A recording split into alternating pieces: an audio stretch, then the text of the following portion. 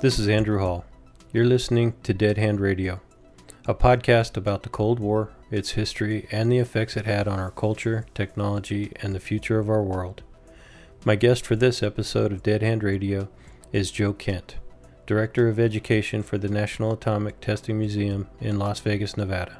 The National Atomic Testing Museum, NATM, is a national science, history, and educational institution that tells the story of America's nuclear weapons testing program at the Nevada test site. The museum's focus is to preserve, consolidate, and make accessible to the public historical and archival records, films, photographs, testing and archaeological artifacts associated with the Nevada test site. The museum offers public tours, educational programs, guest lectures, and book signings for the purpose of raising awareness of the Nevada test site and the nation's nuclear weapons testing program.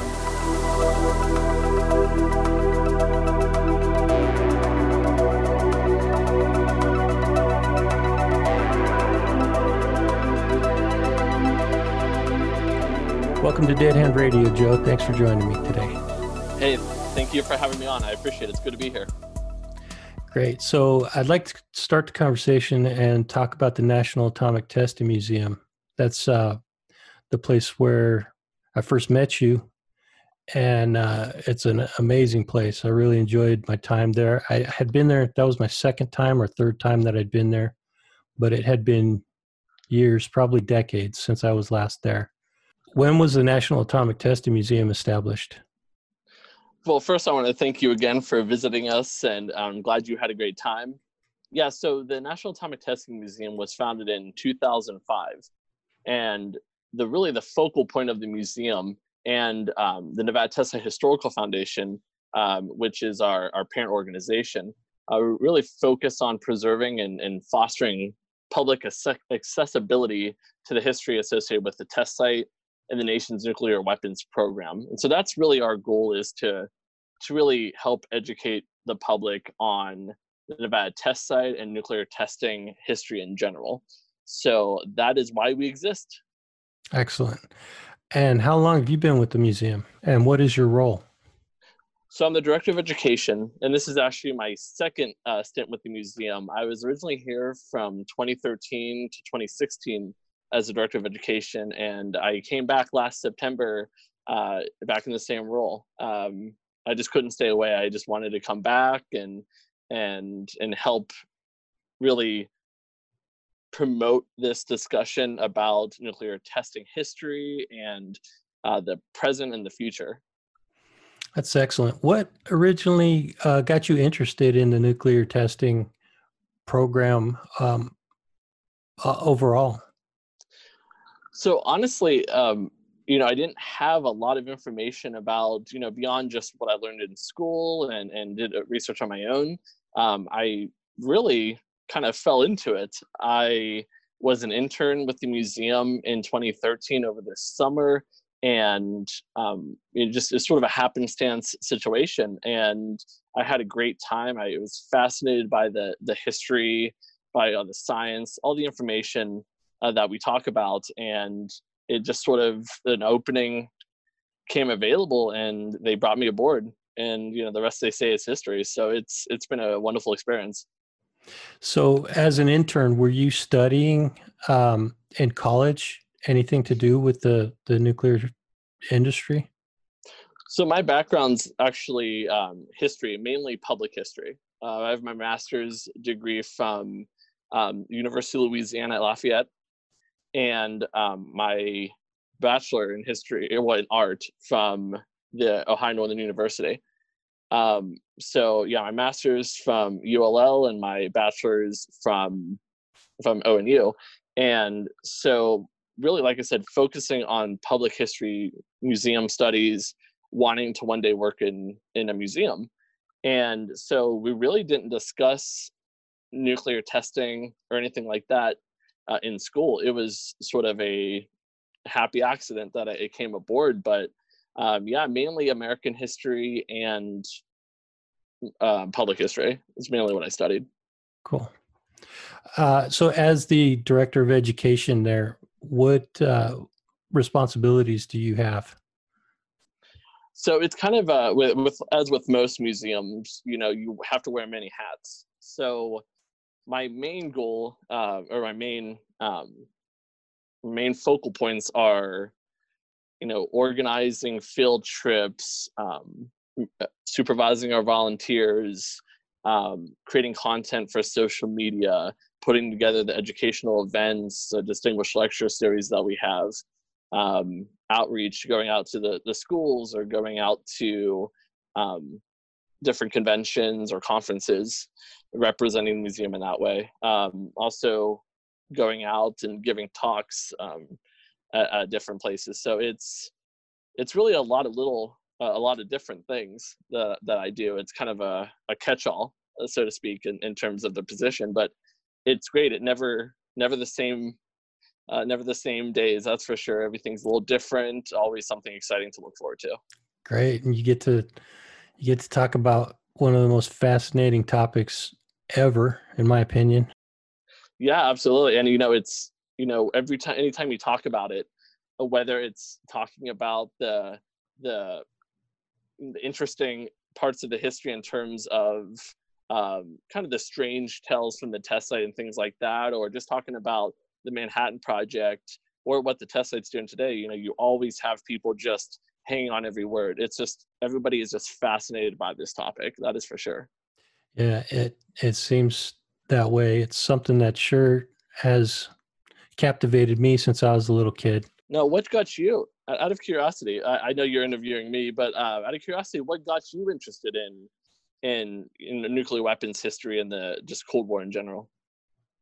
Well, it's that my interest has been almost a lifelong interest in the nuclear weapons area of this whole topic, and I guess it started as a fear when I was probably 7 or 8 years old, because this would have been like early 70s, and right in the midst of the height of the Cold War and the ever-present threat of nuclear war with the Soviet Union. Being so young and being aware of that, it really made an impact on me. So growing up over the years, I've always had an interest in movies like Planet of the Apes, a lot of science fiction movies that had anything to do with nuclear weapons or, um, war on a massive scale, world wars. Mm-hmm. So I went into the Air Force, and I did a lot of studying off duty about the nuclear weapons, and I just always have had that interest. So recently, when I started my podcast, I felt like it was something that I could easily talk about. Well, first, thank you for your service, and it's interesting to hear where people's love and interest comes from. It's for me, what I do, it's always fascinating because you have people from all different walks of life, all different backgrounds from around the world coming and all wanting to know more about it. And so it's just, I always have to ask the question because it gives me a little bit of insight into what motivated you to start the podcast. It's good to hear. Definitely. I appreciate you asking. Yeah, so the getting back to the museum, just a couple more questions. What are some of the major attractions that visitors can experience when they come to the museum? Well, unquestionably, the most popular part about the experience visiting the museum is really the Ground Zero Theater. That is we have this theater that's made to look like a bunker, and you have these benches inside, and they are just made to look like the benches out at News Knob.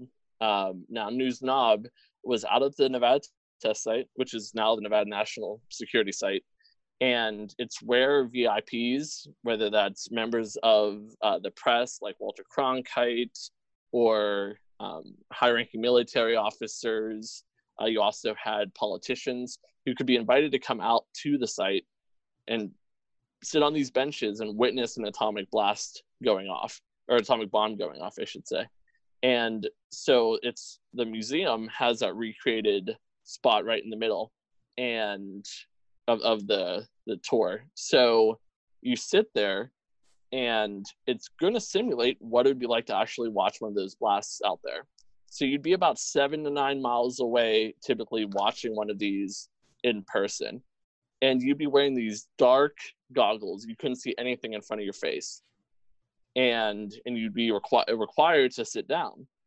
And so what they would see is this initial flash. And you could see it through the goggles because what you're witnessing is brighter and hotter than the sun. So this is, everybody's accidentally looked at the sun before and got that, loss of vision for a little bit. And it's like that, but magnified. It could cause temporary blindness for a few hours, depending on how long you look at it. It could be longer. And so the initial flash happens, right? And then you start to see the wave of dirt and debris coming at you, just rushing towards you. And that's when you hear the boom. Of course, light travels faster than sound, and so it takes you a little bit to hear it. But when you do, you're also getting hit with all this dirt and debris from the blast. And then it eventually will come back from behind and do the same thing because everything is getting sucked up into the mushroom cloud. So it's creating a vacuum. Everything's getting sucked up in there and dispersed. And so that's what you can actually experience in our Ground Zero theater. The seats shake, air is getting blown at you, and it's recreating that experience. And we always have families, everyone different ages, all going away having a memorable time because of that. And it really sells how powerful these are. We had a gentleman we talked to who was invited to watch one of these tests, and he said that he agreed to wear the goggles, but he didn't want to sit down. He had, was on the bus coming out to the site and didn't want to be sitting down. And they said, that's fine. Just warned him about the blast and that shockwave. And so he was looking and saw the flash and all of that. But when the shockwave came at him, he got knocked right onto his butt because of just the sheer force. And that's 7 to 9 miles away. So it really gives you an understanding of just how massive and powerful these weapons are. Yeah, I appreciate that description of the experience of witnessing a nuclear blast. And I have to say, I did sit through the presentation at the Ground Zero Theater, and it was fantastic. I really enjoyed it. There's nothing like it, right? Yeah, it's really unique. Absolutely. I enjoyed it. But your description of witnessing a nuclear blast or a nuclear test is amazing. Thank you for sharing that. Absolutely. And it's one of the things that I'm so glad that we have, because one of the concerns of the museum, of the foundation, and just my personal concern is, getting into generations, and my generation, I'm an elder millennial, so to speak, is born in the late 80s. And so I haven't witnessed an atomic bomb going off. And so the biggest concern is, we're in this, eventually leaders in office are going to be from our generation who have never seen a bomb go off, and or atomic bomb go off. And you need to understand what comes with that and understand the destructive power. Always hear the line of, if you don't learn from the past, you're doomed to repeat it. And it's one of the biggest concerns is, are we going to make the same mistakes? Are we going to have a nuclear war that they feared about in the Cold War? And so having this, I feel like in some ways helps our audience better understand what an atomic bomb can really do. And throughout the museum, we try to sell that to them in terms of what is the capability of these weapons, because we don't want to see them used. A lot of the test site workers that we've talked to, and they've said that most of the people out at the site didn't want to see these weapons be used. It was a nuclear deterrent to avoid going to war, and a lot of them felt that they were doing their part to keep us out of a hot war with Soviet Union, now Russia. And I feel like we're kind of continuing that, showing people that this is something that we have to still talk about. We can't forget about the power of these weapons. Absolutely. That's it seems like that's a primary role for the museum itself. Absolutely. It's partially, reminding everyone about, what work was done at the site, also why the weapons shouldn't be used, but also to honor the individuals who worked out at the site, who gave a lot of themselves to ensure that we did stay out of hot wars. So we really try to honor the people who worked at the site, because there was a lot of long hours, blood, sweat, and tears that they put into it. So we always try to show our appreciation. Yeah, living in the middle of the desert in a small town, was it Mercury where they lived? So yeah, there was a little town of Mercury that was on the site. That's where even today, when you go on public tours or private tours, the bus goes to Mercury. It's where they would have the cafeteria and dormitories and all of those things. And it really depended on the person if they would stay at Mercury, if they would commute from Vegas. It's about 65 miles northwest of Las Vegas. So some would drive along the highway to get there. Some would stay there. It really depended on one, what was going on at the site at the time. Are they prepping for big tests the next day? Maybe they need to stay over. Or if maybe they're a bachelor and didn't have, really any family in the area, so maybe they just stayed there at Mercury. So it oftentimes really just depended. We do have a lot of people that we've talked to who just commuted every day. I usually carpooled and went to the site. So, And I'm sorry, I jumped forward a little bit, but I'd like to get back to the museum for a minute. yeah, absolutely. Are there any other features or uh, attractions that visitors can experience when they go in there that stand out? I mean, there's a ton of information in there, which is it'll take you hours if you walk through there and try to consume all of that in one pass. Well, that's for sure. And I know individuals like yourself, we talk to a lot of people when they come in, of course, greeting them to the museum. And one of the questions is, how long, is it going to take me to go through? And we always say it really depends on your interest level. And for someone like you, I'm sure you were probably here for a few hours because of the content there. But I think some of the standouts for me, just things that your general public would be interested in is, we have a piece of the Berlin Wall, which we're one of only two places in Las Vegas that has it on display. And so it's very much prominent towards the end of the museum when we talk about the end of the Cold War, and then into what's being done today at the site. And we also have one of the I-beams from one of the World Trade Center towers after the September 11th terrorist attacks. And the reason we have that, because we do get people who are surprised to see it, and it's because following the terrorist attacks, there was a first responder training that was expanded upon, and they actually have terrorist response training, radiological training out at the Nevada National Security Site to help first responders have the best tools to respond to a possible attack. And so that's why we have that to introduce that topic. It's something that, in fact, they used to come to the museum prior to their week-long training, but they have an entire area out there where they take them through this rigorous training using Geiger counters, and so that if they need to find radioactive objects or you need to locate something like that, it's a great training that they get. And that's first responders from around the country.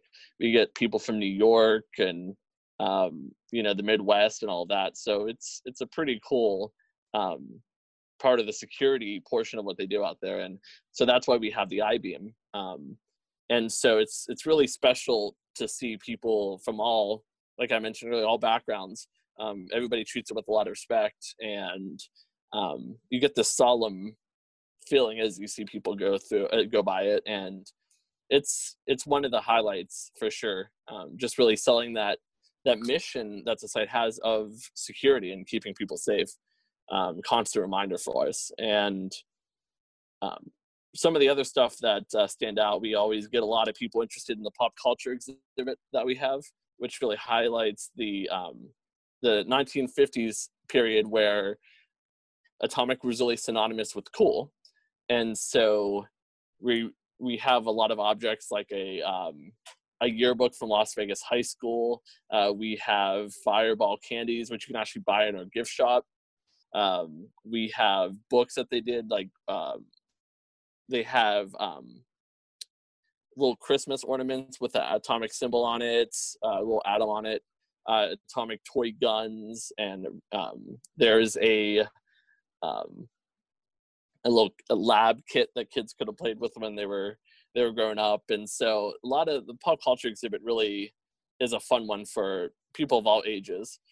People who grew up in the era remember them, and the kids just find it so crazy. A lot of the stuff that they were, it's something that people don't expect to see when they come here, and so they always get a kick out of it. Some temporary stuff that we have right now, we have an art exhibit which features the art of Arthur Beaumont and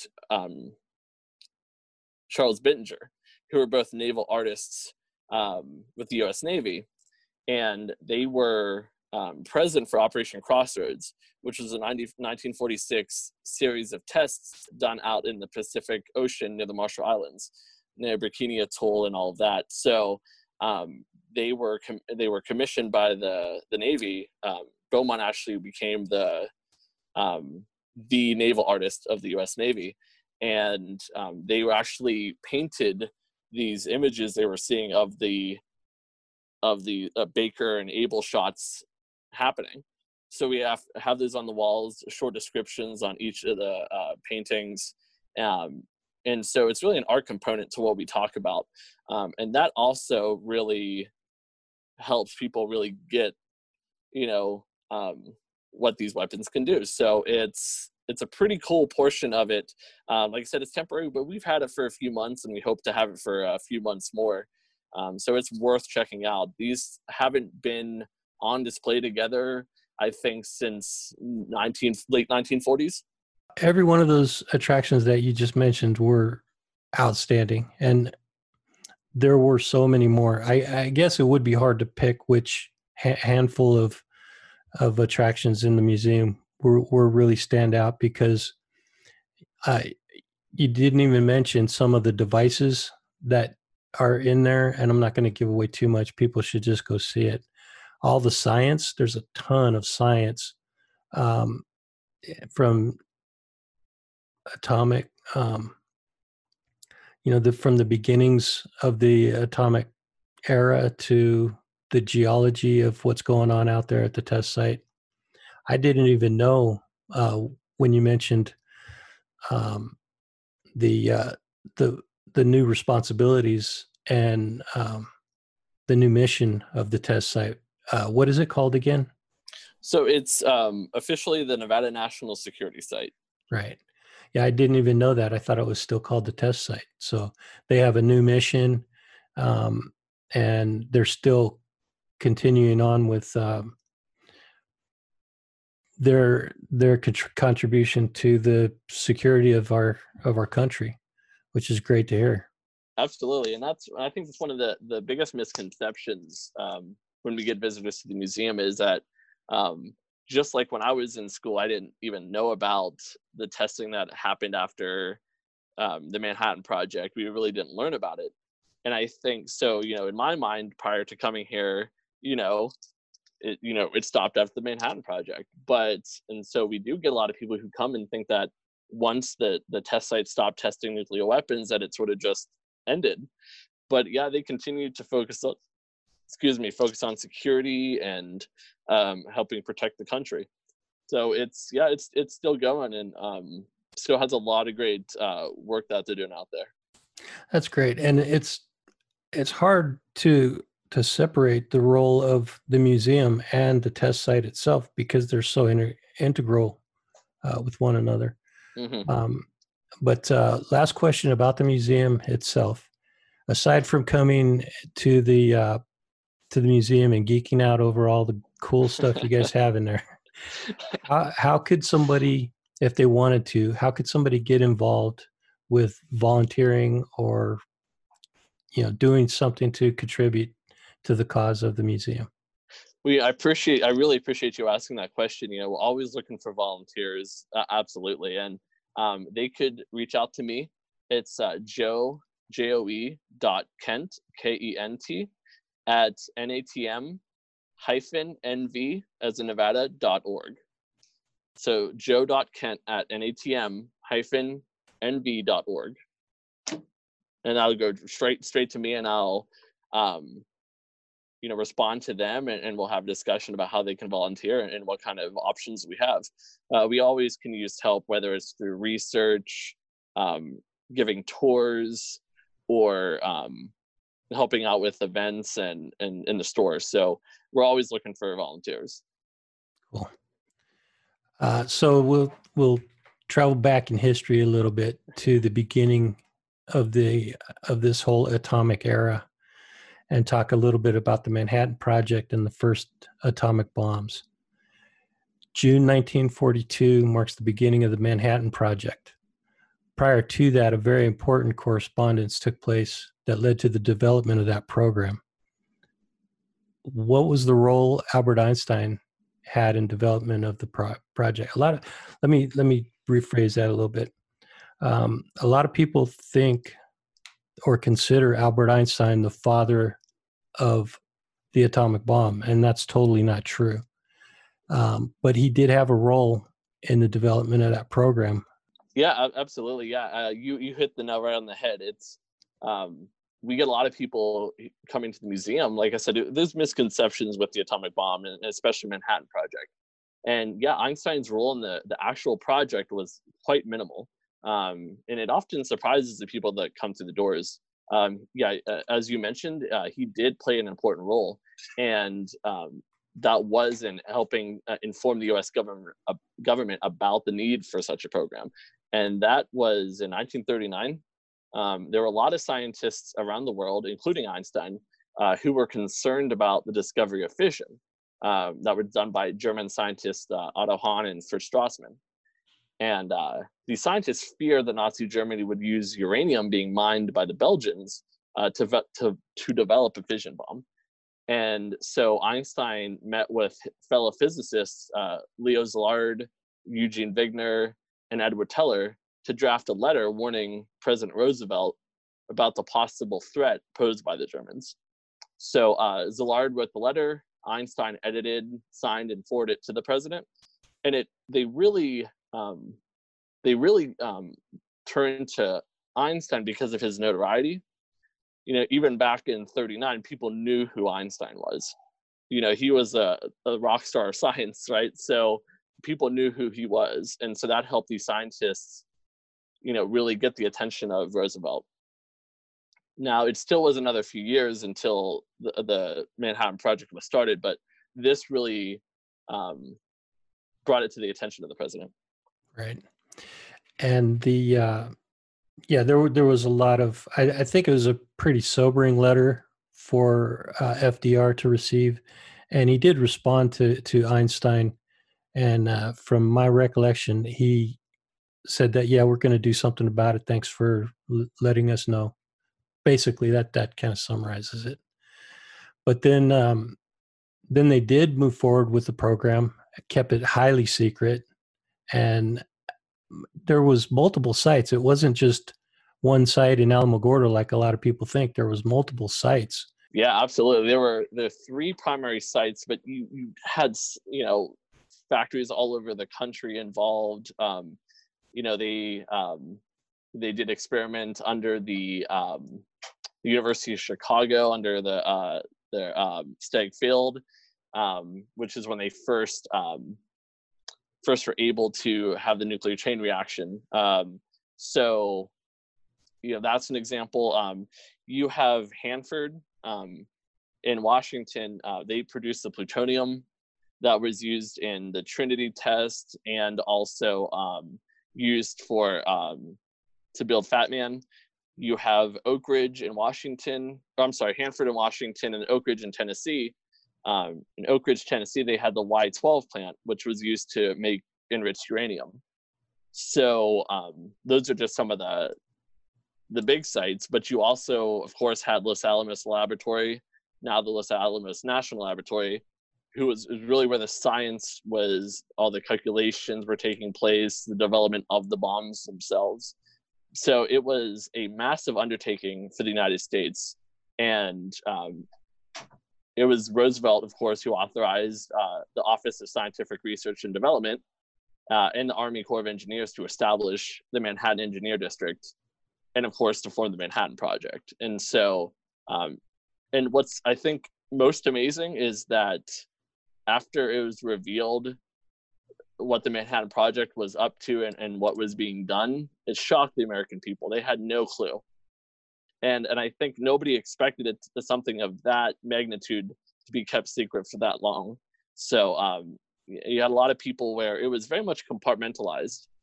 And even the name Manhattan Project was created to make it people think, oh, it was just something for the war that was being done. There's programs all over the country, getting factories to produce tanks and all of the other,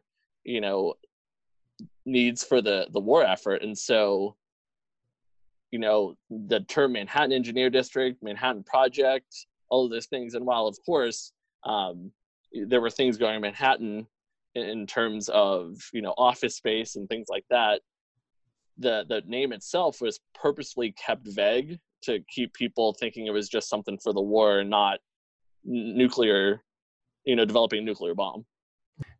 Is Alamogordo associated with the Manhattan Project, or is it Los Alamos Labs? So it's Los Alamos Labs, and Alamogordo was where the Trinity test took place. Yeah. So the Alamogordo bombing and gunnery range is about, I want to say it's like 230 miles from where the lab was, and then that was the bombing and gunnery range was about 218 miles away from Santa Fe. So you're talking about just in New Mexico, there's a lot of land being covered just from that. So. And do you have any idea how many people worked on the program? Yeah, absolutely. At its height, there were about 130,000 workers across the different complexes.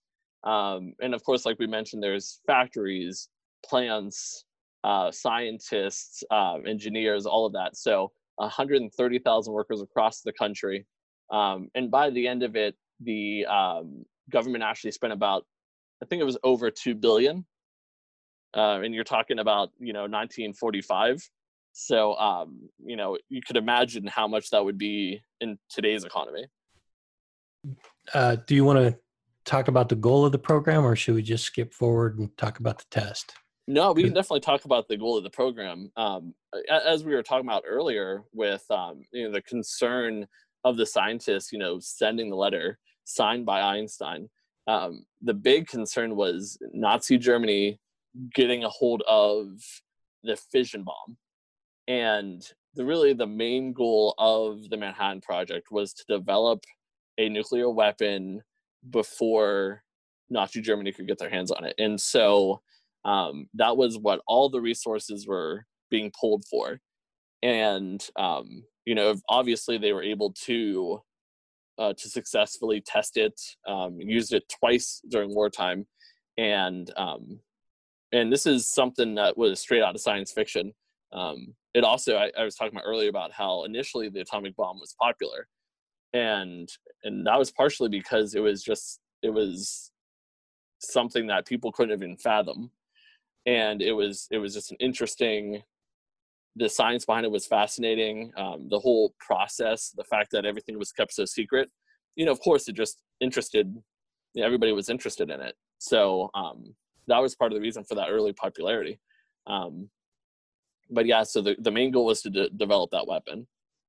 And you touched on the idea that this was straight out of science fiction, and it actually was. I think it did have roots in science fiction, because there were writers that were writing about atomic weapons before they even had developed these destructive weapons. You're absolutely right, and I'm glad you brought that up. It's true. It was actually out of science fiction. Really amazing thing to look back at that and realize how influential those authors were on what we're doing with our technology today, going to Mars, landing on the moon, these sorts of things that seemed like they were it seemed like they were never going to be possible. And the fact that they actually came to pass, it's just amazing. Yeah. July 16, 1945 is a significant day in history. It was the day of the world's first atomic explosion. And we're coming up on the 75th anniversary of that date. What was the name of the device? Yep, you're absolutely right. So the name of the test was Trinity. So it's oftentimes considered the Trinity test, but the actual device that was used and detonated was called Gadget. And so that's actually the term of the device that was exploded. And we have an upcoming exhibit. I know we'll talk about that later, but we actually have a model of what Gadget looked like. That's so cool. Yeah, it's just this ball with wires and everything else. So it's something else when you look at it compared to what would come later. As you know, visiting the museum, these weapons get smaller and smaller and more powerful. And so going from something like that, which just is a massive ball with all these wires and cables on it, it's pretty amazing to see it. Yes. So a massive ball, like you said, with wires hanging off, it didn't even resemble a bomb. No. Suspended from a metal tower in the middle of the desert. And did the scientists even know what was going to happen when they lit that thing? So they had the calculations from the mathematicians in terms of how hot it would be and how the brightness and things like that. But in terms of the actual yield, nobody really could predict it. You had several mathematicians working on trying to figure out how powerful is this thing going to be. And they even actually had a bet going on. They were all throwing in numbers that they thought would be, and they weren't really, none of them were really close. So, but yeah, the calculations, they were able to determine a lot about it, but really not about the power. And that's really why they tested it to begin with, is they needed to understand what are we looking at with the explosive power of this weapon. And so the yield ended up being in about 21,000 kilotons, or 21 kilotons, I'm sorry, which is equivalent. We always compare it to tons of TNT. So 21 kilotons would be equivalent of 21,000 tons of TNT. So just a massively powerful weapon. And you really compare us to the bomb that was dropped on Nagasaki. They were about the same. They were both similar in terms of their design, and they were also very similar in the yield of the bomb. And even I read a letter from one of the scientists to one of the generals before they carried out that mission, and they still didn't know what the yield was going to be at that point.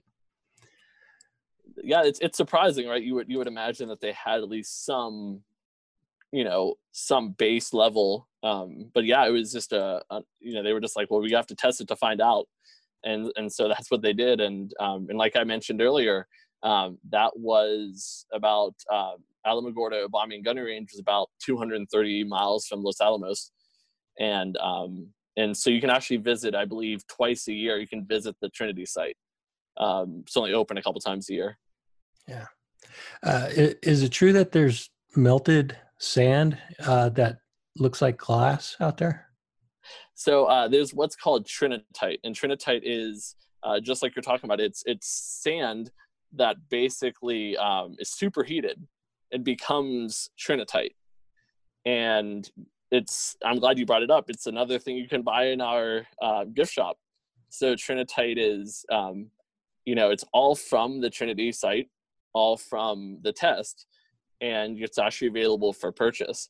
It's totally safe, and it's nothing to be concerned about. I know we get a lot of questions about radiation, but it's completely safe. And it's there's only so much trinitite, so it's a pretty cool little souvenir to have when you leave. Yeah, for sure. Is that the only way to create trinitite, by having a nuclear explosion? Yep. Yeah, absolutely. Yeah, it's the only way. It's and that's truly why it's called trinitite, and just because it was something that was so unique to an atomic bomb. Just the sheer temperature, like the thermal energy being released from that bomb is superheated to the fact that it becomes its own unique substance.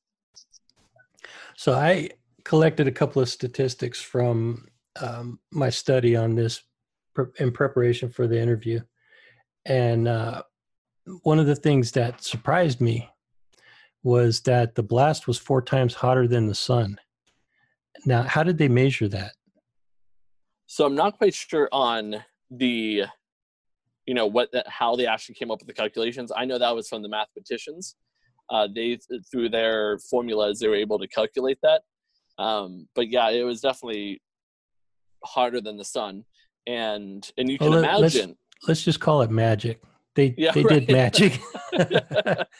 It certainly feels like it. Absolutely. Yeah, right. And it really, it really also makes you think with these early bombs, they would go on to build and test bigger ones in terms of the yield, in terms of how far they could be seen, and really what effects it could have. So the fact that, what you're talking about with 4 times hotter than the sun, just imagine these later, much bigger nuclear tests. Right. Later bombs would be measured in the megatons, which is, isn't that 1 million tons? It'd be yep. So whenever we say, because there's the largest the United States ever tested out in the Pacific, there was the largest was 15 megatons, so 15 million tons of TNT equivalent. There's a quote that we have on one of our panels in the museum, which says that he was just looking at watching this go on and say it makes these earlier tests look like they were firecrackers in comparison. And it was something that it was a different level compared to what came before. Yeah. Yeah, because the destructive force doesn't increase incrementally. It increases exponentially at that point. Mm-hmm. So back to the Trinity test, they call it Trinity, and a lot of people think that the bomb itself was named Trinity, but that's actually the test site.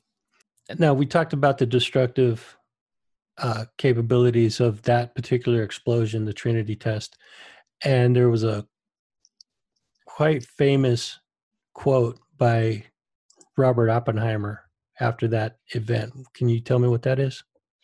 So yeah, the quote you're talking about is, "Now I am become death, the destroyer of worlds," which was from Hindu scripture. And it's interesting, through our research, it's Oppenheimer said that during his recollections, reflecting on it. And his brother actually said that during, while they were watching, his brother Frank was a physicist. They were standing by each other when it was being tested, and he recalls his brother. He calls Oppie, saying it worked. But in his reflections, he did say, "Now I am become death, destroyer of worlds." just being reminded of that scripture, just the devastating power of the weapon itself.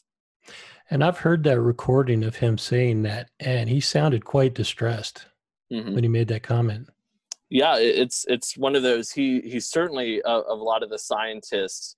He looked back on it, and speaking about the journey coming out, the genie coming out of the bottle, and he did later in life absolutely have some.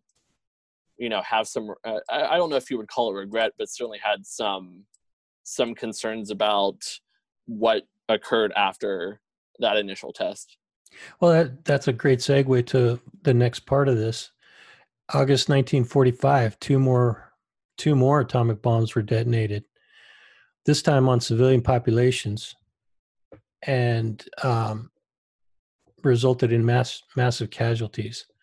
But also it resulted in the surrender of the Japanese army, which effectively ended the war in the Pacific. These two cities were designated as industrial military targets despite being heavily populated with civilians. Do you know what the total number of casualties was? So it's with the attacks on Hiroshima and Nagasaki, it's really hard to pinpoint numbers because it depends on what you're looking at. So what we say, we look at the death toll in terms of the initial attack. So from the initial blast itself, and we're looking at about 250,000 between the two of them. And of course, you have to account for resulting deaths from radiological health effects and all of that. So you're looking at, later throughout the decades, the people sadly dying from those different diseases and things like that, and just whether it be the burns or cancer or things like that, it's those are all part of it.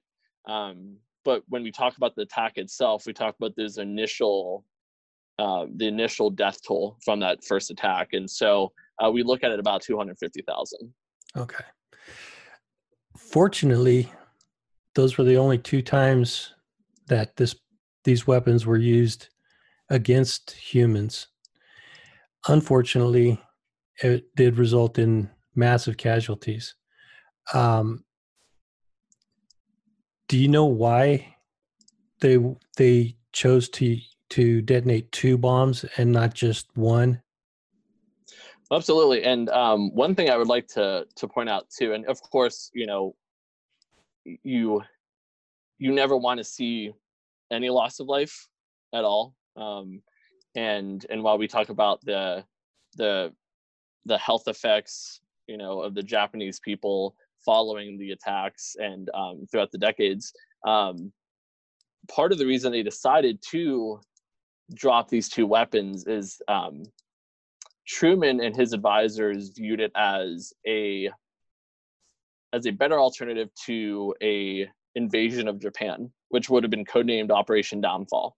They had planned to invade the main island in Japan, and their estimated death tolls would be was 1 million, upwards of 1 million American deaths and 3 million Japanese deaths.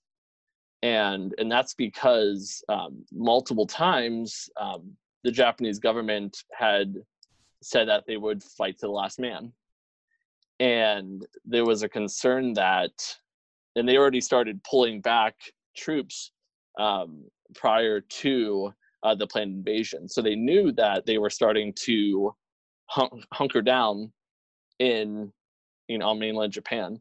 So that would have been the alternative. And Truman had to make the decision of, do we want to lose upwards of 1 million American lives and have a even more drawn out war? Or do we want to use this weapon to minimize the casualty rate and quickly end the war? So obviously not a desirable position to be in, especially since Truman knew about the weapon for about 6 months prior to making that call. 3 months into his term as vice president, after the day after Roosevelt passed away, is when he learned about the Manhattan Project.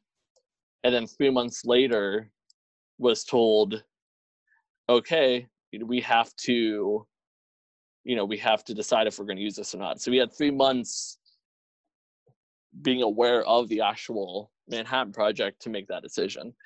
So not an easy one at all. So in terms of why they dropped 2 bombs, the first bomb was dropped in Japan on August 6th, 1945. And 3 days later, on August 9th, they dropped the bomb on Nagasaki. And so they actually had 3 bombs built to use. They had hoped after the first one that the Japanese would surrender. And after 3 days, the Japanese didn't surrender, so they opted to drop the second weapon on Nagasaki. And that resulted in, of course, Japanese surrender of World War II. But they had a third weapon, but the Japanese surrender came before that was deployed. So they waited, were hoping for a response of surrender, but when they didn't get that, and they gave warning about the second attack, and when they didn't hear anything from the Japanese, they struck Nagasaki. That's a good explanation. I wasn't aware that the Japanese were offered an opportunity to surrender between the 2 attacks. I believe they were warned before the first. Let them know that we have a powerful weapon that we're going to use, and that's obviously paraphrasing, and dropped the first bomb, gave them an opportunity. 3 days had passed, and that's when they decided to use the second. One little piece of data that I came across that was interesting to me, and I think not a lot of people realize this, is that when those bombs are dropped, they don't actually hit the ground. They're detonated 1,000 to 2,000 feet above the ground. And why is that? So yeah, absolutely. And a lot of the weapons, especially at the Nevada test site, would have been on towers for the atmospheric or above ground tests. And the reason for that is that you maximize the blast radius. If you would hit the ground, it would only blast out from the top. But if you're detonating it above, it maximizes the damage caused by the blast. So you'd actually maximize what it could do when it's high up there like that. Mm-hmm. That makes sense, because you're basically effectively cutting your explosion in half by letting half of it go into the ground, right? Absolutely. And we were talking about the release of radiation and the health problems that a lot of the Japanese people would have had. The goal of these atomic bombs were the blast damage and not necessarily the radiation. The radiation was a secondary effect from the bomb in terms of what the goal was. The goal was always to destroy these, as you said, these strategic sites. So that goal was always that initial blast and the damage it caused. Right. Even though they were well aware of the effects of the radiation, they had no idea how long-term or actually what kind of problems that would create for people. Absolutely. A lot of their knowledge of, in terms of the radiation and what, long-term, like you're saying, health effects and all of that, they didn't really know. It's why we kept testing afterwards to learn more about these weapons, learn more about radiation, how to contain, how to mitigate a lot of that. And so this was a brand new frontier. So there was a lot that they really didn't know. There were a lot of different positions on what it was going to look like on the long term, short term. It was something that they were learning as they were doing. Yeah. Well, if there's a silver lining I don't really see it as a silver lining, but they did do a lot of scientific uh, investigation on those effects as a result of this, and I don't know if that led into the use of radio radi, radiation as a treatment to certain cancers, um, or if it led to the use of X-rays as a way to diagnose medical conditions, but it certainly gave them some good information that they could use in the medical industry. Well, absolutely. We were talking earlier, you and I, about the different things to see at the museum, and one of them, it talks about Bren Tower, which is Bear Reactor Experiment Nevada, and it was a basically a freestanding um, reactor that would release radiation.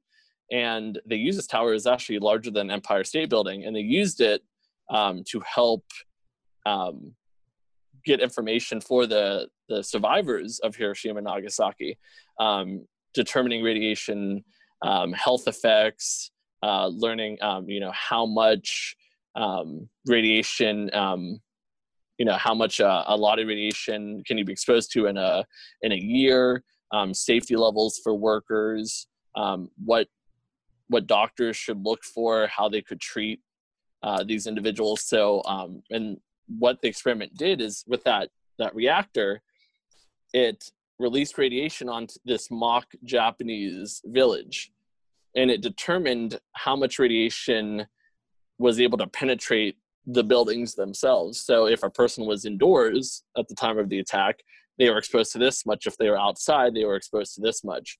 And like I said, able to determine how much radiation causes A, B, and C, what kind of treatments that would help, safety levels for the test site workers.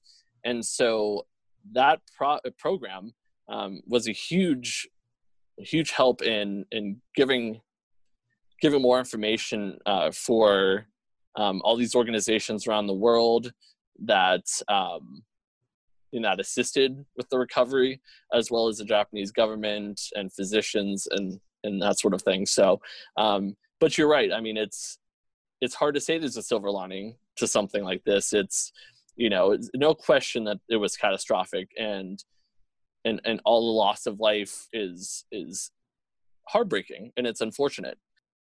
The Japanese surrender effectively ended the World War, which at that time, the war in Europe was finished up, winding down, and they were already starting reparations in Germany and the other countries that were affected by that. There was already, I mean, even though that war ended, there was already mistrust and suspicion growing between the Soviet Union and their Western counterparts. Can you speak a little bit about that? So what I can definitely say is, I think, especially once the war ended, there are ideological differences between the Soviet Union and the United States at the time. And so while they were unified against a common enemy, once that common enemy was defeated, they did have a lot of mistrust, and they did look at each other as enemies. And I think that really came to a head in 1949 when the Soviet Union tested their first nuclear weapon. And there's always going to be people that view the start date of the Cold War as different years, or they might not necessarily agree on the start of it. I always look at it as 1949 because that is when their first nuclear test took place, and that's when everything changed. Is a year later, Truman established or approved the establishment of a continental test site in Nevada, and recognizing the need for a site on mainland U.S. where they could test year round. And because there were definitely there were definitely concerns about testing in the Pacific after the Soviets tested their first atomic bomb. You had the Korean War started. You had, of course, the Soviet Union now had the bomb. There was concern being out in the Pacific, as we talked about earlier. We alluded to it with the art exhibit that we have. But in 1946, a year after the end of World War II, we tested Operation Crossroads. Able and Baker were the two shots that were detonated, and that was in the Marshall Islands out in the Pacific Ocean. And that was really the first designated proving ground or testing site of the U.S. And that's where they ended up testing their largest above ground or atmospheric tests. But once the Korean War started, once the Soviet Union started testing their nuclear weapons, it already added more concerns on top of what they already had. It was expensive to take a lot of that equipment out to the Pacific Ocean. It was humid, not very accessible. You had to fly everything out. And so, or by boat. So you're dealing with a lot of spending just to test in the Pacific. So with the security concerns, the financial concerns, they felt it was necessary to have a continental testing site. And so that's when Truman actually approved it. There were a couple finalists for that site. In addition to the Las Vegas Bombing and Gunnery Range, which part of it became the Nevada test site, they also had the Dugway Proving Ground out in Utah, White Sands Proving Ground in New Mexico, and lastly, and the one that surprises people the most was Camp Lejeune out in North Carolina. So while in the Nevada test site, you would make sure that it would go away from Las Vegas. Out in Camp Lejeune, the plan would have been to have it go out to the Atlantic. But it was too populated. Yeah, even with all the safeguards, once that continental test site was established, they still had they were still not able to predict where that fallout would go, and it did, in cases, irradiate several towns in Utah, as far as I know. One of the one people know best is St. George, and we recently talked to people who knew of friends and family where they grew up there, and watching the tests occur and going outside and witnessing it, but knowing family members and friends who sadly got sick, and that's, you're talking about an area that was far less populated than out in North Carolina. So you could imagine that was one of the big factors why they didn't choose North Carolina. Ultimately, Las Vegas Bombing and Gunnery Range was selected due to its desirable climate. At the time, Las Vegas had only about 25,000 people.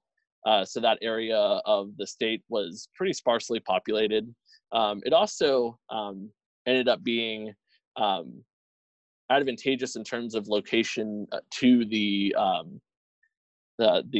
laboratories. So Sandia, Los Alamos, Lawrence Livermore, you're looking at New Mexico and California. So Nevada being right there and the site right there, it actually made a lot of sense because they could take that in there for a lot less than it would take to move everything out to the Pacific.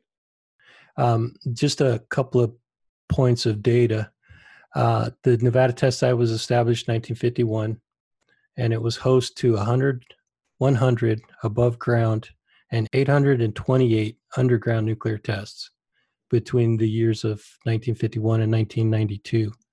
It looks like a lunar landscape. There's so many, it looks like it was hit by meteors. There's so many craters in that area. Absolutely, and your numbers are correct. Yeah, 100 above ground, 828 underground.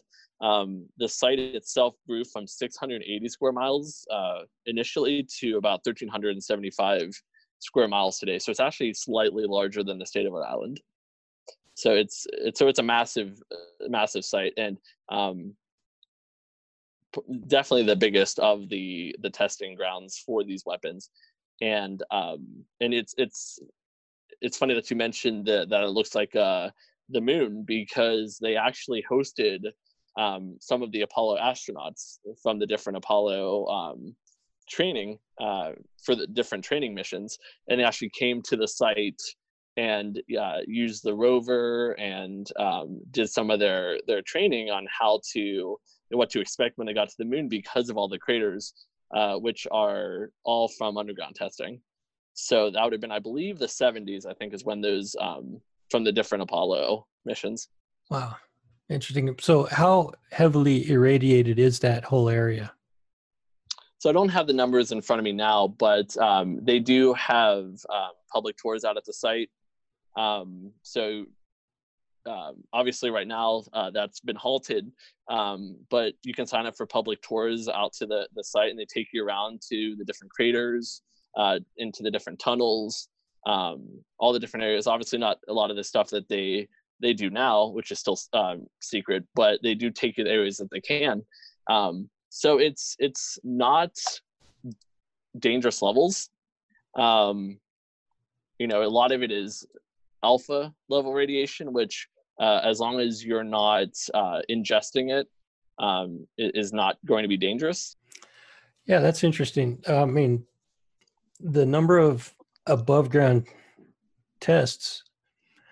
So obviously the radiation levels decline over time. I've always thought that, if there was a nuclear war, the Earth would be irradiated forever. And I think that might be misconception.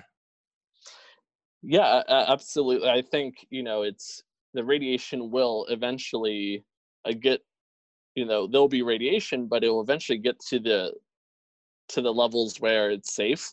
And even if it's not, you'll be able to take the precautions. One of the big things is when an atomic bomb is detonated, it releases gamma radiation, which is going to be intense. It's going to be able to to be able to penetrate the skin and all of that, but it doesn't last as long as, say, alpha or beta does. And with alpha radiation, which lasts the longest, it's only ever really dangerous if you ingest it. So if you see people with masks and things like that, that's the only way they're really going to be affected by that alpha, is if they're drinking it or breathing it in or whatever.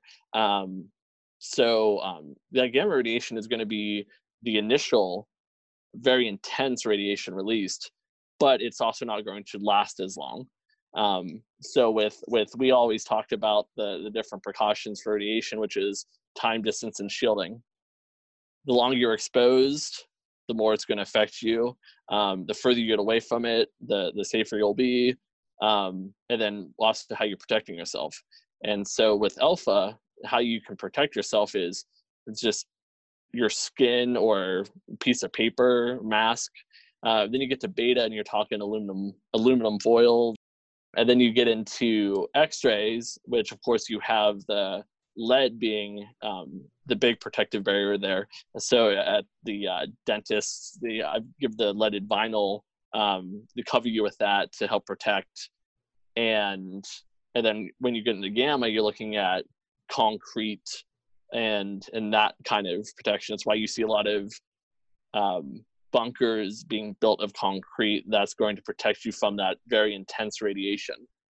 And they found after Hiroshima and Nagasaki that buildings made of concrete were not only did they able to protect from the radiation, but they also withstood the blast better. And so they started looking at that in the test in Operation Crossroads that I was mentioning. They actually had a concrete repair dock that they tested to see what would happen, and it survived both tests. So concrete is what protects the best from gamma radiation. The concrete that is able to withstand the blast and absorb or resist the penetration of the gamma radiation, will that concrete absorb that gamma radiation and store it?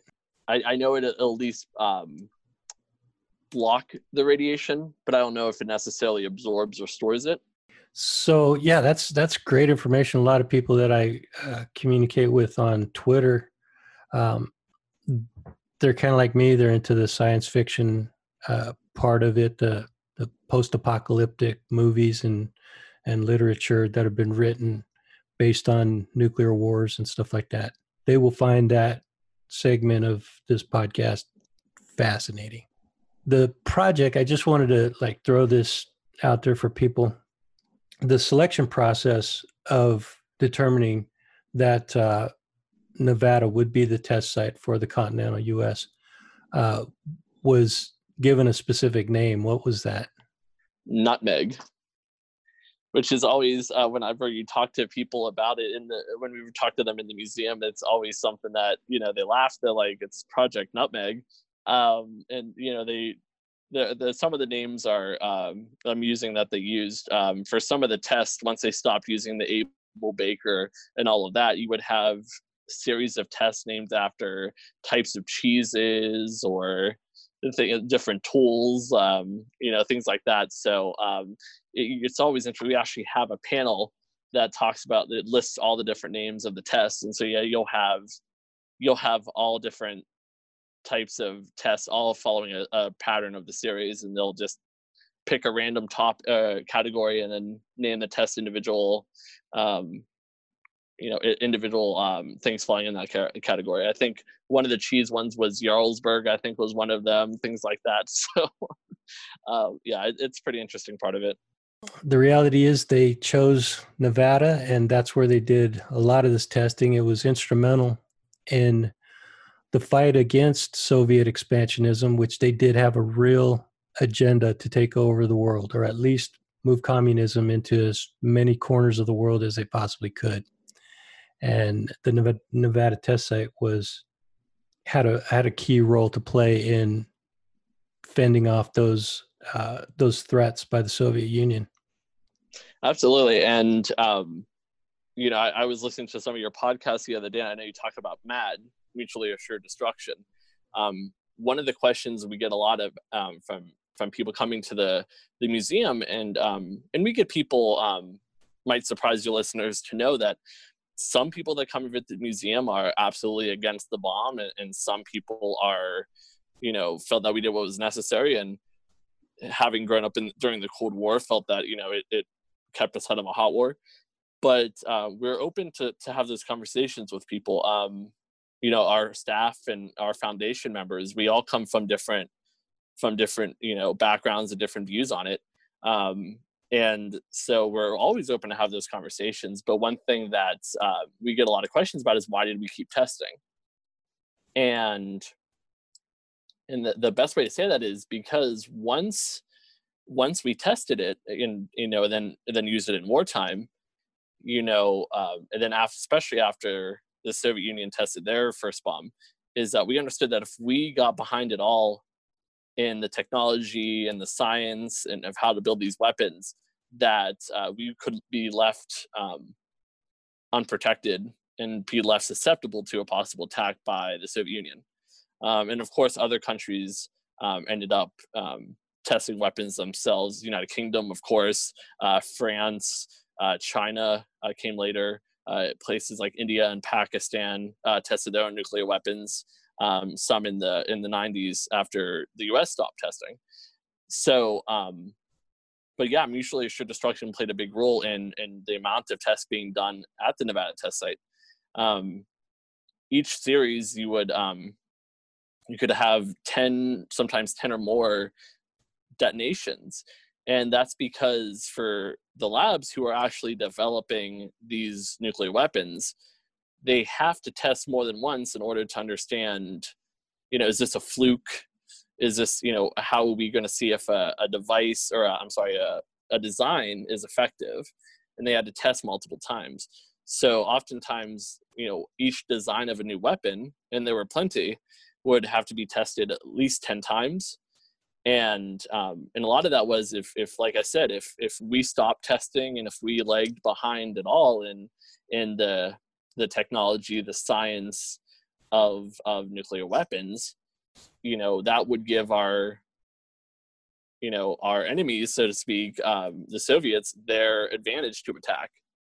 I mean, your podcast name alludes to the concern on both sides about a possible attack, right? So this idea of like, we need to make sure that we're on the cutting edge, and that's what kept us out of war. Both sides recognized it. There was a distrust that, you could have said, oh, we'll stop testing, and if they kept going, then that puts us in a unique and difficult position, and likewise for them. So you had that mutually assured destruction, absolutely, where in order to keep neck and neck and assure that one side won't attack the other, we had to keep testing, because what, like I said, comes down to mistrust in a lot of ways, and that eventually changed, especially when you get to the 80s. You start having more open discussions between the two countries, leading to an actual joint test. I don't know if you get a chance to see that when you were here, but in 1988, there was a joint verification experiment that was done between the United States and the Soviet Union. And I'm jumping ahead a little bit because I know we're going to go back to underground testing. But the two countries worked together on this test called Kearsarge. The United States representatives of the testing program going to their testing site, and representatives of their testing site coming to the test site in Nevada and working on this project together.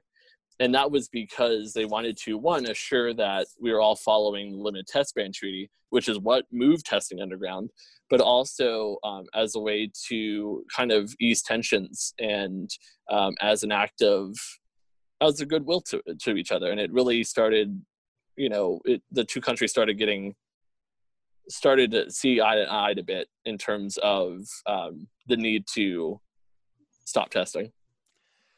Yeah, there's a lot of points I'd like to make in response to your to what you just said, but I'm going to take it back to the distrust era between the Soviets and the U.S. and why the U.S. continued testing, because you made some good points, and I want to just want to expound on that. The Soviets developed the world's largest nuclear weapon called the Tsar Bomba. Mm-hmm. And are you familiar with that? Yes, it was 50 megatons, which I mentioned earlier. Ours was 15 megatons. Theirs was 50. So it was, I believe, the United States looked at it as, we don't want to outdo that. And that's really the culmination, a lot of the concerns worldwide, from all sorts of different groups, where there was a concern about fallout in the atmosphere, about the tests becoming bigger and bigger and putting people at risk. And that was really when it came to a boiling point in terms of this is getting out of hand in a lot of people's minds. And so 50 megatons is massive. As we talked about, that the destructive power doesn't increase incrementally, it increased exponentially. So what were you going to say about the explosion? Oh, I was going to say it. I believe, based on what I've researched, is that it burned a hole temporarily into the ozone layer. Yes, that's what I read also. Yeah. So it's that, I think if anything sells just how powerful this weapon was, it would be that. The fact that it was such the heat and the blast power of it were off the scale. And from what I read, that wasn't the Soviets didn't plan to stop at that point. They had one that was in development for 100 megatons they decided not to go forward with it once they saw what the 50 megaton did. Well, yeah, I think everybody was looking at it as, we do want to make sure that the pilots and the that are dropping these weapons for testing can get away. We talk about how when these blasts initially are or when these bombs are initially detonated, you're talking about milliseconds that everything is occurring. So in order to get away, it's the bigger the bomb, the faster everything unfolds. And so, you want to make sure that pilot, whoever, can get away from the blast itself. So I think a lot of people thought, we got the gist in terms of the power. So. Well, and who knows what would have happened if they had detonated 100 megaton. That, there was speculation at some point that it could ignite the atmosphere, turn the world into a ball of flame. That's just way beyond reason to go that big. And I think it shows you like just how amazing it was that both sides ended up actually being able to be at the same table and work on a test together, because that level of testing, you're talking about like I said, a whole different level than what is being tested previously. So the fact that they were able to put aside their differences and come to the table and work on tests and come to some agreement is pretty amazing. Yeah. And now testing is non-existent except in rogue states like North Korea. Possibly, well, Iran supposedly doesn't have the bomb yet, but once they do, they're going to want to test it. And for your listeners who are interested, on our website, our executive director has written a lot about what's been going on in the news with North Korea. And so there are several articles by him talking about what's been happening, and also talking about it from his, our perspective as a nuclear testing museum. So that's definitely worth checking out, because it takes what we have learned from the past and putting it and using it as and analyze what the North Koreans are doing. Is that Michael Hall? Yes. Yeah. I met him as well. I met him the day I met you. So we'll talk a little bit about the underground testing, because there was actually way more underground tests conducted than what the above ground testing consisted of. When did they actually move the testing underground? So the nuclear the Limited Test Ban Treaty was put into effect in 1963. So that's when they decided to move all testing underground, and that was signed by United Kingdom, United States, the Soviet Union, and the goal of that was to prevent more radiation from being released. There was concern about the fallout. We talked about St. George and areas like that, and they really wanted to make a concerted effort because there was concerns about strontium-90 and all of the other health effects from the release of this radiation. And so it was a joint decision to move testing underground. And like I mentioned, that was 1963. And that came after, as we were talking about, where there was a temporary treaty that ended in 1962. So that's what led to underground testing as a whole. Okay. Now, did they have to build a bunch of tunnels under there? Or, I mean, I saw some mock-ups of excavating equipment. It looked like they had massive amounts of tunnels underground for that to conduct those tests. How massive is that facility underground?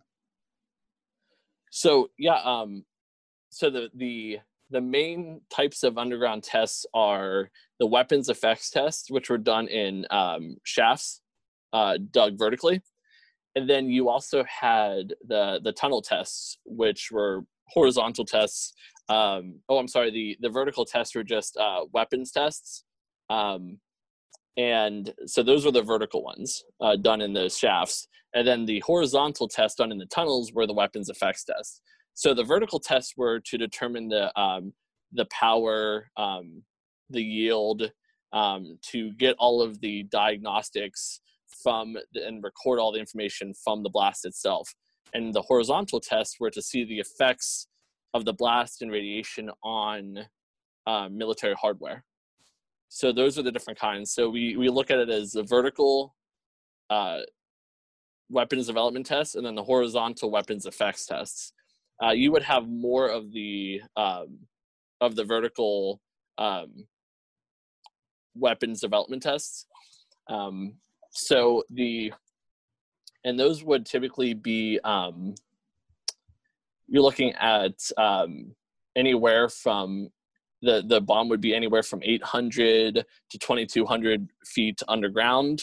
So it took a lot of changes to the testing process in order to really convert to underground testing.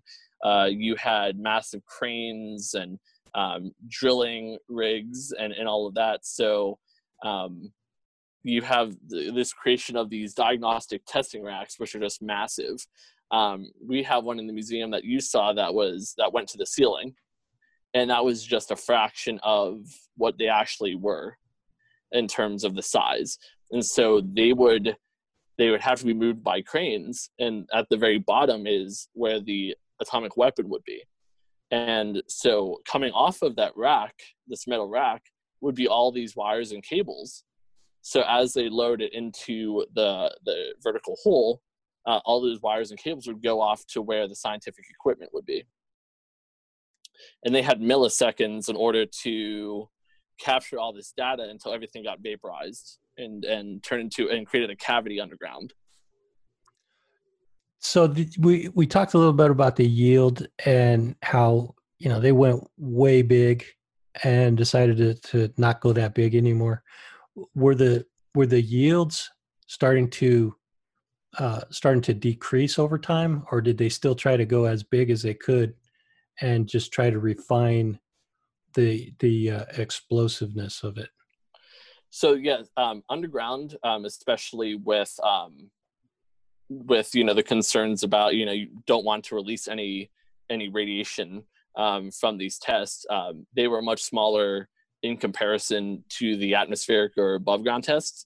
So and also Nevada test site and as a whole was they detonated a lot less in terms of yield as to the Pacific testing. So they didn't oftentimes reach anywhere close to what was done in the Pacific. So and then when they moved underground, it went even smaller. And we did have some large ones out there, but nothing compared to the Pacific.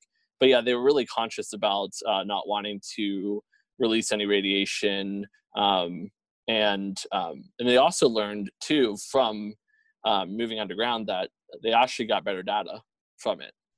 So they were expecting it to not give as good of results, but because everything is contained, they were actually able to get more information from it. So they were able also to test more often because everything's underground and they're all everything's protected, so you don't have to worry so much about weather patterns and things like that. They of course had to take things into account, but they were able to test more frequently. So when you look into the 70s in terms of the amount of testing going on, it's actually they're testing quite a bit. I saw a presentation in the museum. It seemed to me like they collected enough data that they no longer even need to do physical testing. They could do testing digitally now if they needed to. And that's one of the things that the test site does.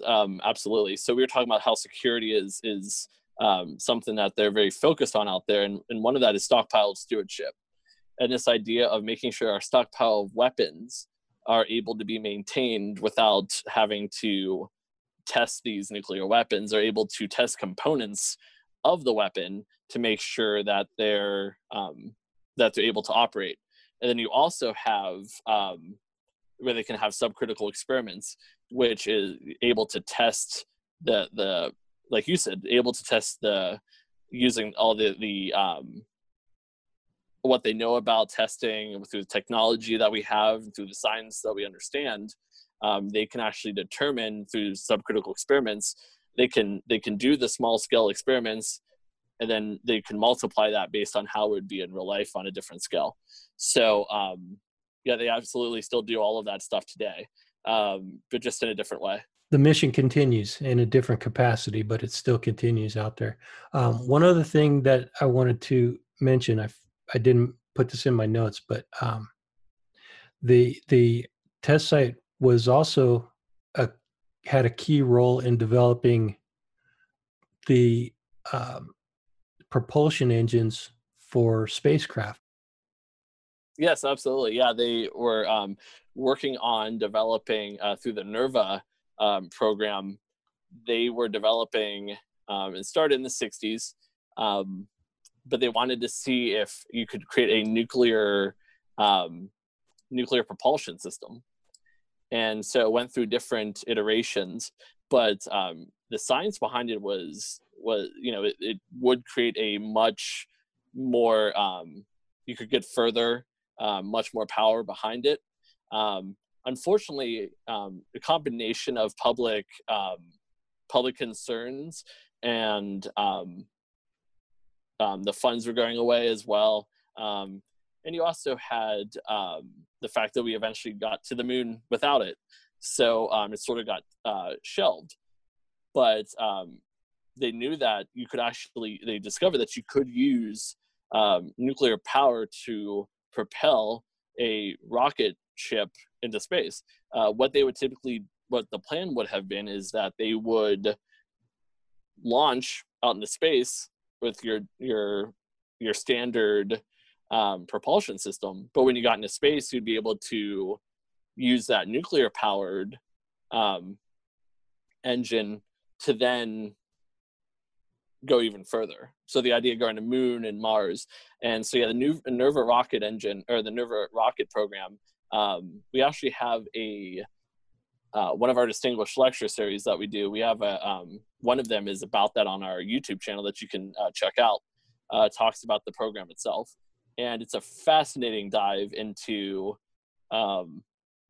this, really something that we don't talk a lot about, but it's something that you might actually see a lot of the companies that are pushing to space and, going beyond Moon and Mars. You might actually see them start implementing something like this, because the science behind it was sound. It was just a matter of, do we have the right materials for it? Do we have the need for it? So you could always see it come back. It's a possibility. I do want to share a story. Just recently, somebody that I barely even know, who is a distant cousin of mine, informed me that his father used to work out there at the test site. His name was Andrew Wyman, and he worked for General Atomic. You familiar with that company? Yes. So he worked at the test site for General Atomic, and he worked on designing the high-speed instrumentation necessary to measure the short-lived particles from the underground nuclear tests. And apparently he wrote some notes before he passed away, which was only 2 years ago. And I would have loved to have talked to him about that. But I'm looking forward to digging into those notes to see what he had written down about his experiences out there. And yeah, absolutely. That's incredible. And make sure to let us know what you come up with, because we're always looking for, we very much like to keep a record of different people who've worked on this stuff and try to have little histories and things like that. So we're always looking for donations and information about people who worked on this, because we really want to keep their memory alive as well. Definitely. Absolutely. So we talked about how significant the Nevada test site was to the efforts of the Cold War. And in the late 80s, early 90s, there's a lot of dispute as to when the Cold War actually ended. But I have some key dates that I'd like to mention right here that were leading up to the end of the Cold War actually officially being over. November 1989, the Berlin Wall comes down. You mentioned that you guys have a good chunk of that wall, which is awesome. That was awesome to see, and it's right there at the end, and you don't even realize it. It's probably a spoiler that we gave that out and said that's in there. We definitely don't want anybody to miss it. That's for sure. Yes, for sure, because it is kind of tucked away as you're exiting, and if you don't look for it, you could miss it. Then in December of '91 is when the USSR officially collapses. They were going through financial turmoil. Their economy was in a shambles. They were going through political turmoil. There was a coup attempted against Gorbachev at that time. He managed to retain power, but his power was significantly reduced. And the USSR was in its death throes at that point. October 2nd, 1992, there was the final moratorium on nuclear testing went into effect. And that's leads us up to today, because there has been no sanctioned nuclear tests since that date. Yes, in terms of what the United States, we haven't tested a nuclear weapon above ground, underground, anything like that since that moratorium was passed. And I believe Russia has honored that agreement as well. Now, if you got a couple more minutes, I'd like to talk about the SALT agreement, because that's coming up. Is that what it's called, SALT? The strategic. Let me double check the actual acronyms. We get a lot of acronyms. Let me see. One thing I did want to mention while we were talking about it is it was 1958 that there was a limited moratorium on testing, and that was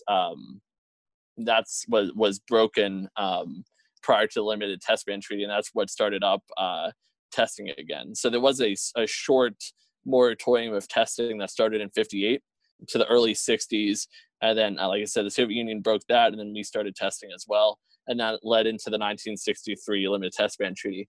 And in terms of SALT, the strategic arms limitation talks, that's what I was trying to think of. Yes, that's the one. Yeah. That is due to expire this year or at the beginning of 2020 sometime. 2021. And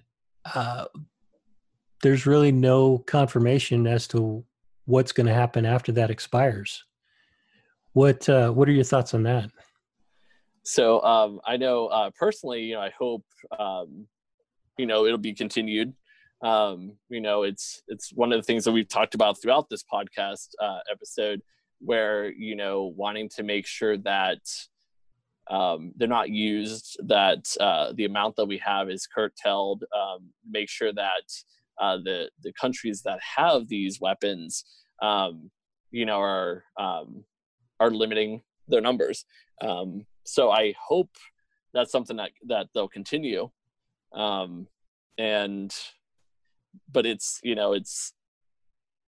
never know. The world is an interesting place sometimes, but on a personal standpoint, I would hope that it would be continued, and that one, we don't see nuclear testing happen again. I know that's been a discussion that people have been having about should we start up testing again, and I doubt it will happen, but you hope that they continue to curtail nuclear weapons, to continue to not test nuclear weapons as we did from 1945 to 1992.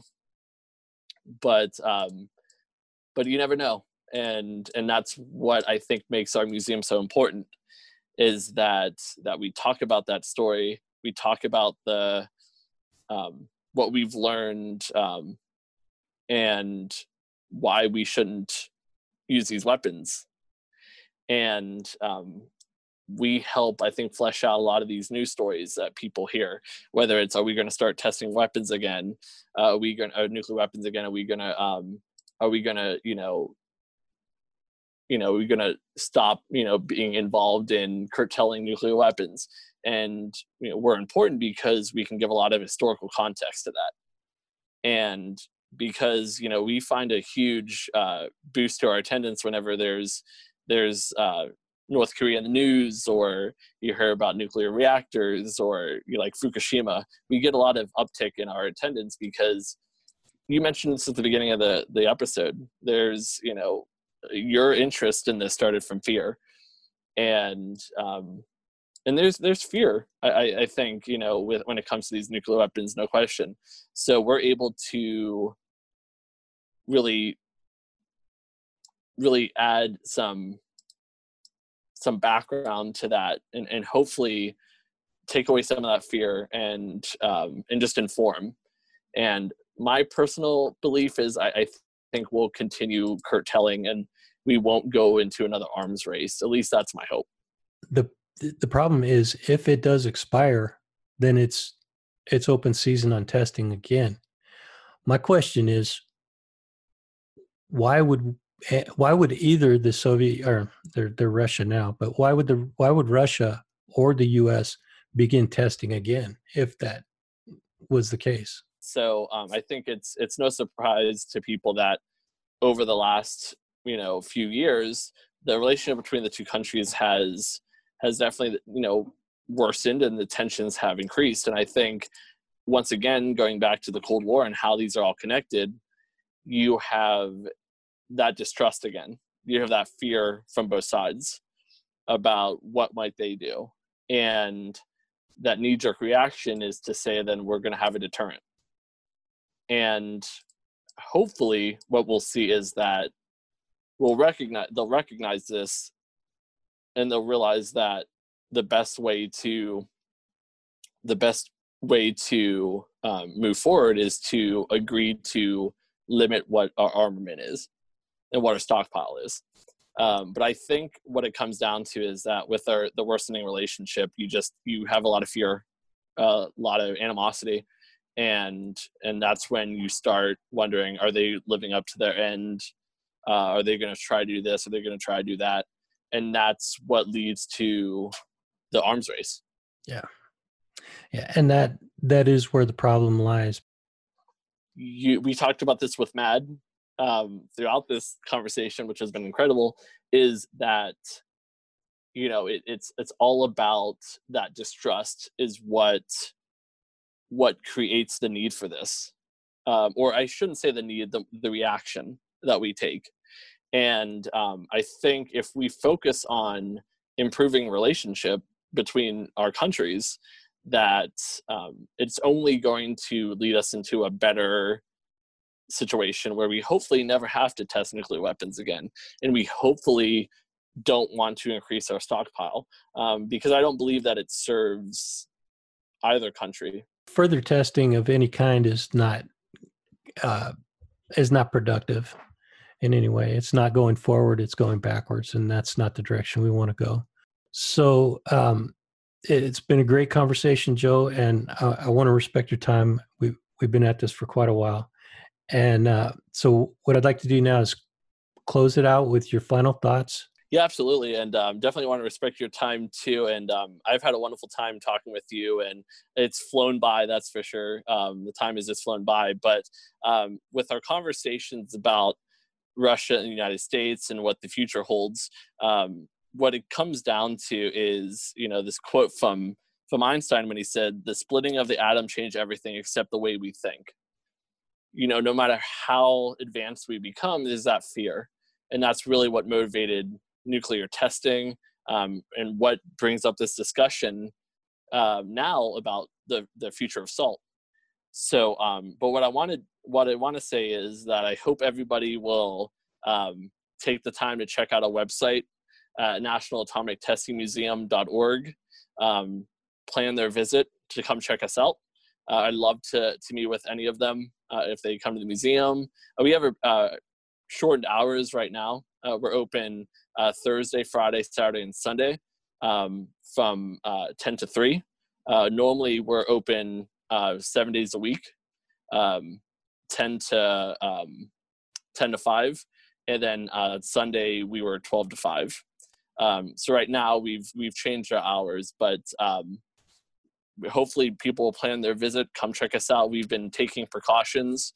Our staff wear masks and gloves, and we wipe down all the surfaces with, and we disinfect. So we've been taking those precautions. But I do want to thank you so much for having me. I want to share that we do have an upcoming exhibit about Trinity. I know we've been discussing that a lot today.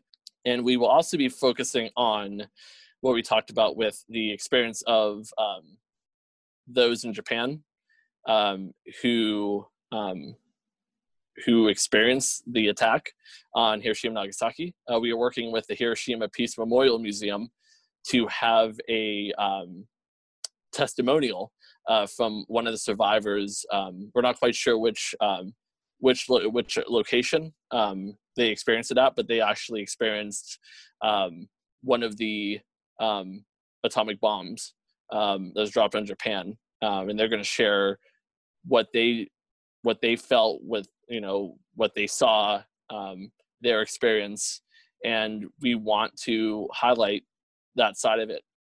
We've done one similar to that several years ago at this point, highlighting it.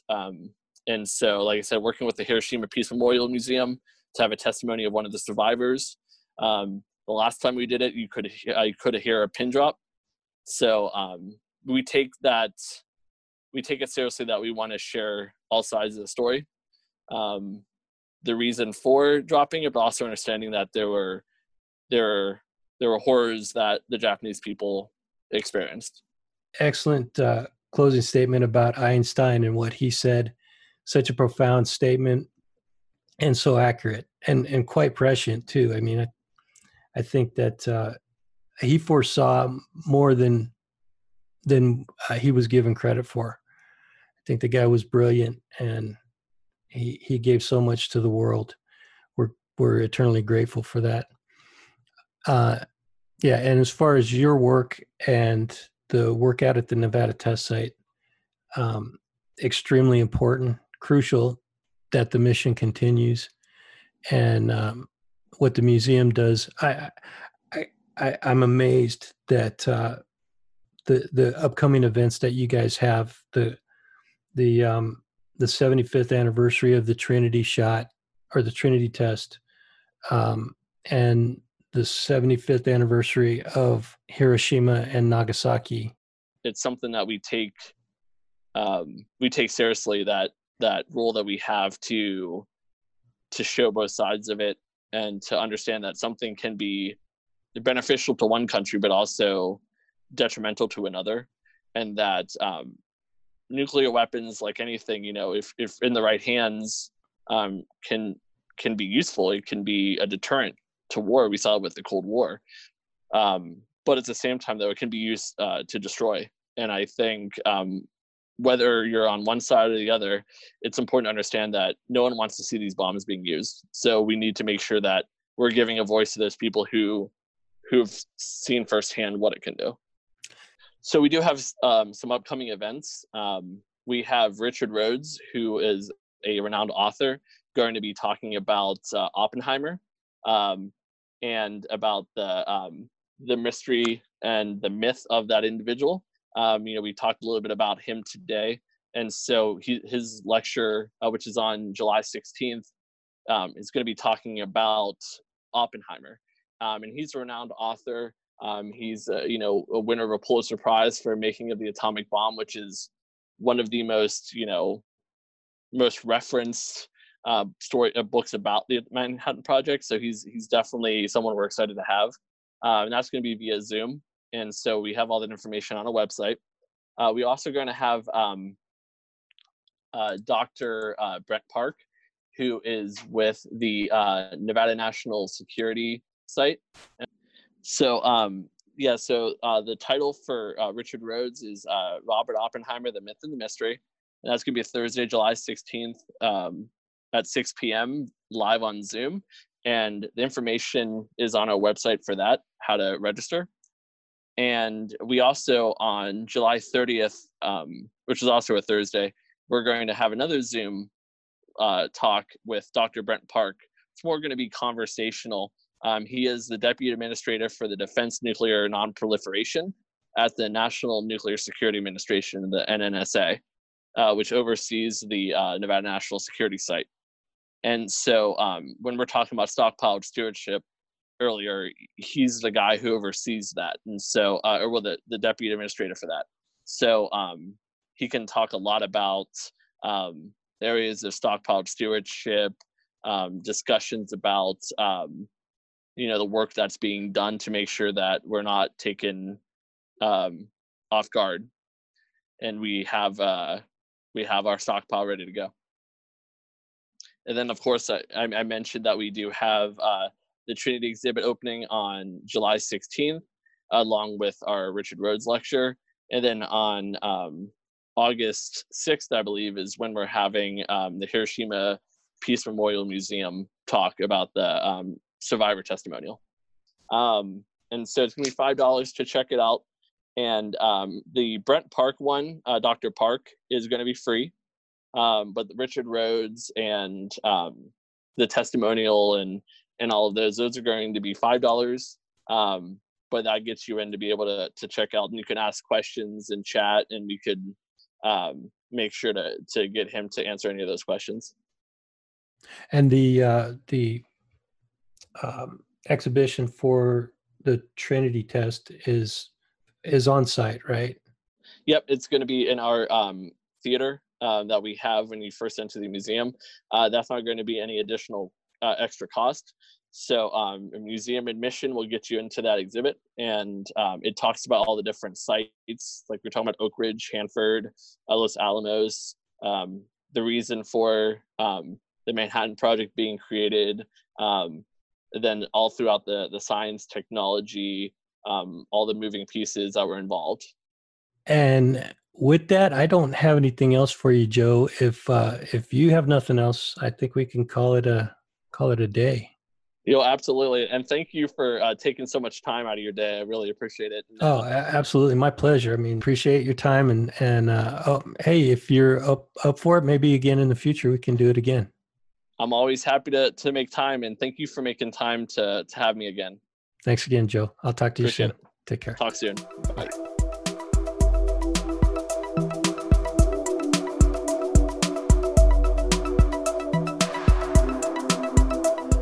Dead Hand Radio is a podcast about the Cold War, its history, and the effects it had on our culture, technology, and the future of our world. My goal is to examine these and other topics and guide listeners and guests of the show on a journey of mind-expanding contemplation, to learn, to educate, to entertain, and exchange ideas with those interested.